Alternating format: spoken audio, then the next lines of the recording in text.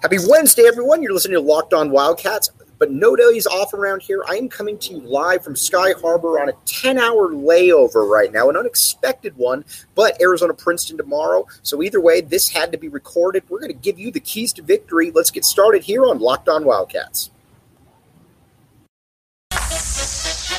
You are Locked On Wildcats, your daily podcast on the Arizona Wildcats. Part of the Locked On Podcast Network, your team every day.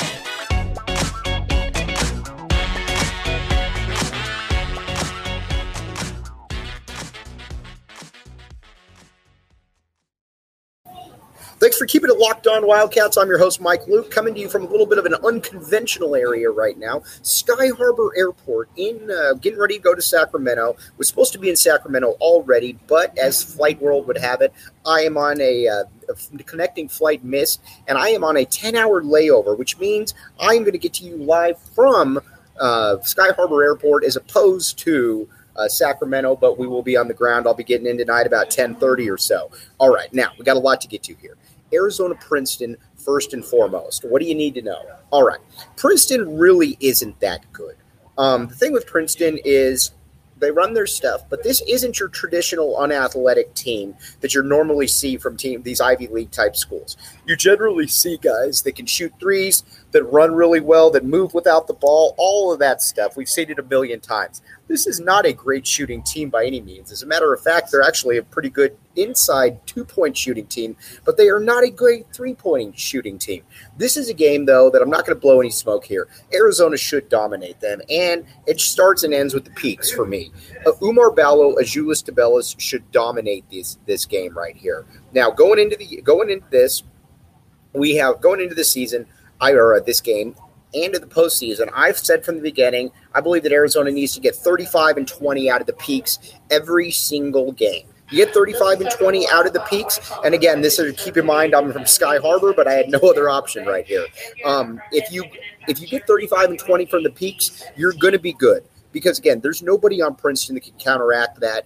But the guy that's kind of the wild card for me this entire postseason is going to be Courtney Ramey. The reason I say it's going to be Courtney Ramey is because while all the other guys can do some really good stuff out there, Ramey is the one player who makes everything go, for lack of a better term, in that he can create his own a little bit. I do wish that he would create his own instead of just shooting threes, but be that as it may. He's also shown, too, in the UCLA game that he's going to be that dude at the end of the game that's going to take that shot. And he looked comfortable doing it. And again, there's something to be said for not shooting well all game, and then when it really comes down to it, you take that shot. And like I said, he looked comfortable doing it. So it'll be interesting to see if he's going to be that dude going forward. But again, Arizona needs him to play well. Because he has a unique skill set there. Kerr Kriisa can do some really good things for you. But again, as we've talked about many times, and this is no offense to Kerr, but Kerr's a little limited. Kerr really can't blow by his guy. Kerr's also not a great shooter. Everybody keeps waiting for him to be a great shooter, but he's just really not. And that's all right. That's quite okay. The thing about Kerr Kriisa is when you watch him, he wants the big shot, but he's got to be set up for it. He's not going to be able to shake guys off the bounce and be able to get that. He needs that shot right there, and that's where I think, again, that he can do some pretty good things for you. Now, there's some other angles at play right here that we need to talk about. Pelle Larsson, Sed Henderson. Between these guys, I need 18 points, 7 rebounds, 6 assists. Those two guys right there, I think if they combine at the small forward position for those type of numbers, Arizona should find themselves in pretty good shape because again, they can both do that. If it's not like I'm asking Daniel Dillon to do this, I'm asking those guys to do that. They can both do it, and it's kind of the old cliche that you're not going to ask somebody to do something if they can't do it. We know here on Locked On Wildcats that they can do that. Now, some of the other players here, Kylan Boswell, it's going to be a great maturity, a learning experience here for the young man because, again, he's played very, very well, but at the same time, he's also young. But the one thing that we saw against UCLA is right now, while he's shooting very well, he's also prone to some turnovers at times, and that's to be expected here, because when you're prone to some turnovers, you're going to be that's just the way it is. But he can also shoot the ball really, really, really well, and that's something that I think a lot of people have taken for granted from him over the year, because again, he started off not shooting the ball well, and I think that frustrated a lot of Arizona fans. But now we're at the stage with him where, he's shooting the ball well, and I think Arizona fans should be more than happy about it. But again, I look for a big win right here for the U of A. I think that the Wildcats here are going to get, the point spread's about 14 on FanDuel. We'll get into FanDuel here in just a second. But, this is a game that Arizona should be able to win. It's a game that Arizona should be able to take charge of early. Marbello with Tabellis. That's basically your trump card going into every single game. You got those two guys, and that's those are players that you don't have, that other teams just don't have, let alone Princeton. Now the next game, then again, picking Arizona to win any tournament game, as we know, can be perilous over the years. But you know what? I'm going to say that. Arizona is going to win that game. Now, you might say, Mike, who should you play? Who should you play after that? The one thing that I would rather play Utah State, to be honest with you. There's something about Missouri that I find a little unnerving, mainly because they can shoot threes and they can force turnovers. And when you've got a team that's not a great ball handling team, that's not necessarily a recipe for success. Again, it's not Arizona. Arizona could certainly win that game, but you want to try to get as many easy layup games as possible. And I have a very hard time seeing Utah State being able to beat Arizona right there. I would much, much, much rather play Utah State. Now you look at the rest of the region, then you look at the rest of the bracket. You've got Baylor most likely then. Now, I've thought for quite a while that Baylor is a pretty good dark horse pick, and because it's not your typical Baylor team, so people are kind of downplaying them to a certain degree, and that's all well and good.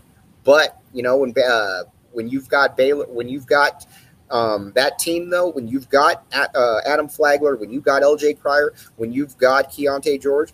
Those are three guys right there that are going to play if they're not playing in the NBA, they're all conference guys already. They're that level. The problem, though, for them is that you don't have those typical big men that Baylor we're accustomed to seeing from Baylor. The two massive shot blockers, the guys that can just cause a ton of problems for you.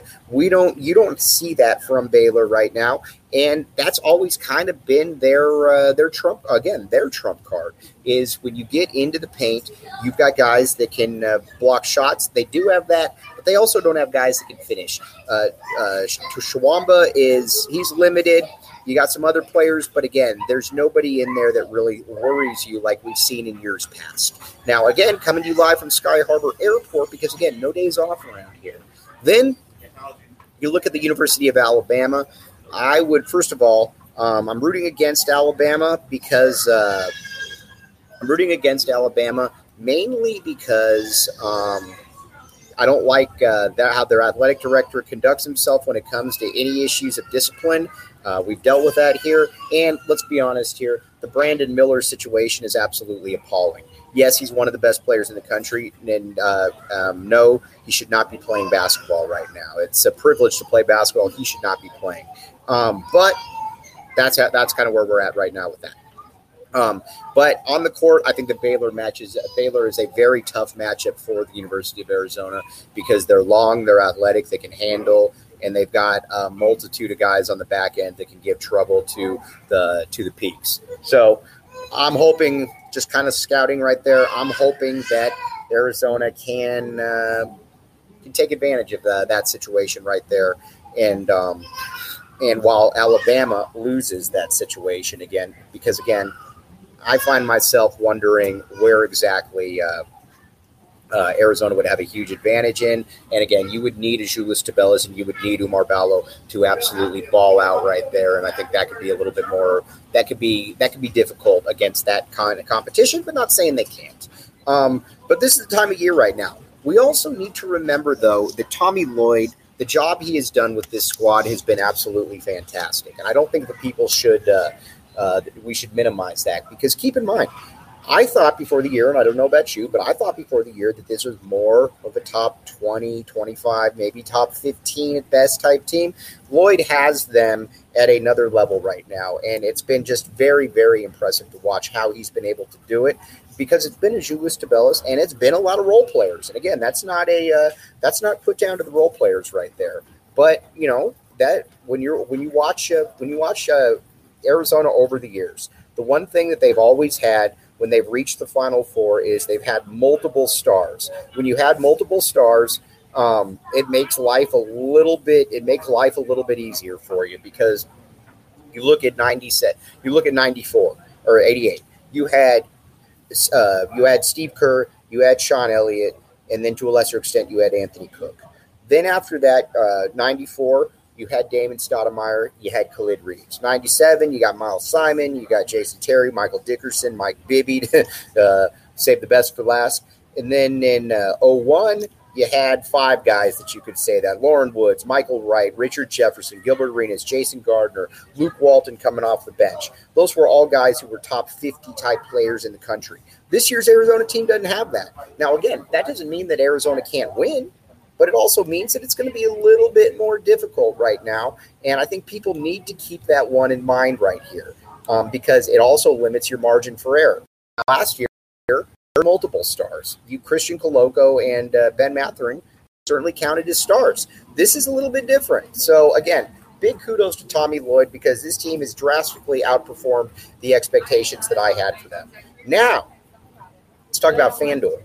FanDuel Sportsbook, FanDuel.com/LockedOnCollege. All right. Now, NCAA tournament's here, and let's be honest. Is there anything more enticing to bet on than the NCAA tournament? No, there's not. There's nothing that's more enticing to bet on than the NCAA tournament, and that's why you want to get onto FanDuel. FanDuel.com/LockedOnCollege. Check it out. All kinds of good stuff going on right there. And, you know, I'm going to pick Arizona to win against and to cover against Princeton, but you might say to yourself, Mike Luke's an idiot.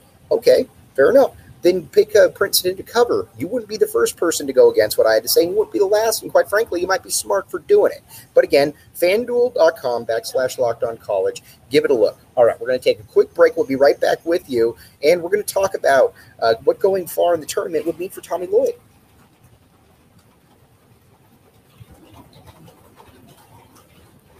Thanks for keeping it locked on, Wildcats. I am your host, Mike Luke. All right, now, what would a win in the NCAA tournament here mean for Tommy Lloyd, going far here? Because I don't think there's, amongst fans that know anything, I don't think there's really any questions about Lloyd at this point. Because, again, you watch him and you know for a fact that he's the winningest all-time coach already in college basketball history. That is, through 2 years. There's been a lot of guys that have been in really nice situations right now that haven't been able to replicate that. And again, got the people coming from up above, but didn't have another choice right here. But Tommy Lloyd has been able to do what nobody else. And I think some people last year, they looked at it, and again, it's a little bit of a fair critique. Arizona did not play well in last year's NCAA tournament. They didn't play well against TCU. They probably should have won that game. And then against Houston, it didn't look like they belonged on the same court. Arizona's got a draw that should certainly get them into the Sweet 16 this year. But then after that, I think people just need to realize, though, that all bets are off. Because, again, Baylor has players that have competed in a national title game and has a coach who's one of the 5-7 best coaches in college basketball. That's not going to be an easy. Road to hoe right there. But Arizona, I think, can certainly do it. But it's going to take all hands on. It's going to take all hands on deck. But that's kind of where we're at right now. Now, when it comes to where we're at right now, let's talk a little bit of Arizona football. All right, all right, all right. All right, Arizona football. Spring ball's here. Now, my biggest regret about being in Sacramento, and let's be honest here, or going to Sacramento, and let's be honest, there are no regrets, is that I won't be there for spring football the first couple practices. But I can tell you that hope springs eternal when it comes to this team right here, and rightfully so. The way that Jed Fish has revamped this roster in 3 years, you go from, first of all, you inherited a 12-game losing streak. You win one game the first year. You win 5 the second year. I think you're squarely looking at that 7 or 8 win prism right there. And honestly, I don't think that that's anything that should be that daunting for the U of A. The schedule isn't – you don't have anybody really on the schedule where you're like, okay, absolutely no chance of winning that game. And that's a testament, too, to the talent upgrade that Jed Fish has put into place right there. Starting at the quarterback spot, I think we're pretty well set in right there that you got Jaden DeLaura. And then after that, you're going to have Noah Fafita and you're going to have Braden Dorman competing for that next spot right there. And then after that, you've got at the running back spots, you're loaded. You return your top 3 backs. At the wide receiver spot, outside of Dorian Singer, you return everybody. Jacob Cowing's beast, we all know that. T-Mac. I'm really excited to see what Kevin Green can do. There's some other guys in there. And then at the tight end position, again, this might be the most loaded tight end position Arizona's had in recent memory. With Kean Burnett, with Tanner McLaughlin. These are guys that are big-time entities right here, that are big-time football players. And, let's be honest here. It's watching them, it just seemed the talent overhaul has been impressive. And then on the offensive line, you got Jordan Morgan coming back. Now, by all accounts, he's ahead of schedule, hoping that he's going to be ready for game 1. But then after that, you got Jonas Sabaneo, who we've had Jed Fish on, and he's talked about how, I don't know what a 5-star recruit looks like, but I know what a first-round pick looks like. And he said that about Big Jonah, and he meant it about Big Jonah. Then Wendell Moe at the guard or the other guard position. And so after that, it's going to be interesting to see what exactly Arizona does. But offensively, I expect it to be one of the top 3 or 4 off Pac-12. Now, defensively, there's obviously going to be a few more questions in play right there. But the good thing about it is, and keep in mind, this is secondhand knowledge, but it sounds like Justin Flo has really taken on kind of that leadership role for the University of Arizona defensively. Flo, 5-star linebacker out of Oregon, had some moments, but was injured a lot and wasn't able to really shine the way that a lot of people thought. I think he is going to be the linchpin for this defense. And quite frankly, if Arizona is going to have a much improved defense, I think Justin Flo needs to be the best player on that defense. Then on both sides, you got at the corners, you're going to be young, but I think you're pretty talented, though. Again, I love Takario Davis, and I love Ephesians Prysock. I think they're going to be thrown into the fire, and I'm more than okay with them being thrown into the fire because I think they're ready. But again, I think the strength of the team, the strength of the defense, is going to be the young linebackers. We already saw last year what Jacob Manu could do. You now bring in Leviticus Sua, who is a high 4-star kid out of Mater Dei, could have gone to a lot of different places. I think you're going to see him essentially force his way onto the field where you got Leviticus Sua, you've got Jacob Manu, and then you've also got Justin Flo. I think that's a pretty nice little unit right there. Now, where are you going to get that pass rush off the edge? That's to be determined because, again, you lose Hunter Echols, you lose Jalen Harris. And, again, not saying that those guys are unreplaceable or irreplaceable, but, they did put up some pretty good numbers, and there isn't that natural guy. Now, the one player that you do have is Deuce Davis. Deuce Davis, again, let's take a quick break. We're going to talk about the importance of Deuce Davis. Thanks for keeping it locked on Wildcats. I'm your host, Mike Luke. All right, the one guy on the team that looks like the most natural pass rusher of everybody is Deuce Davis. You watch him, and he is, again, he's skinny for sure. There's no doubt about it that he's a thin dude, but the one thing about him is that he can really explode off the ball. A lot of times Arizona hasn't had guys that can explode off the ball like that and get after the passer. He comes from football royalty, which always matters in my opinion. And who knows who that next guy could be. Maybe it's Deuce Lane. Maybe you have both the Deuces coming off the edge. That sounds awesome, by the way. But it's going to be fun to see.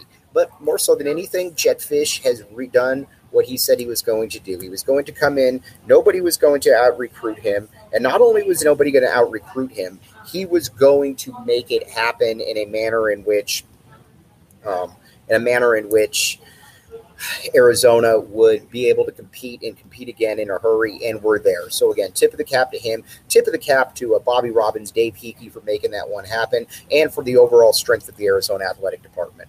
All right, I'm going to sign off with you. We'll be back with you tomorrow. I'll be live and on the ground from Sacramento. You've been listening to the Locked On Wildcats podcast.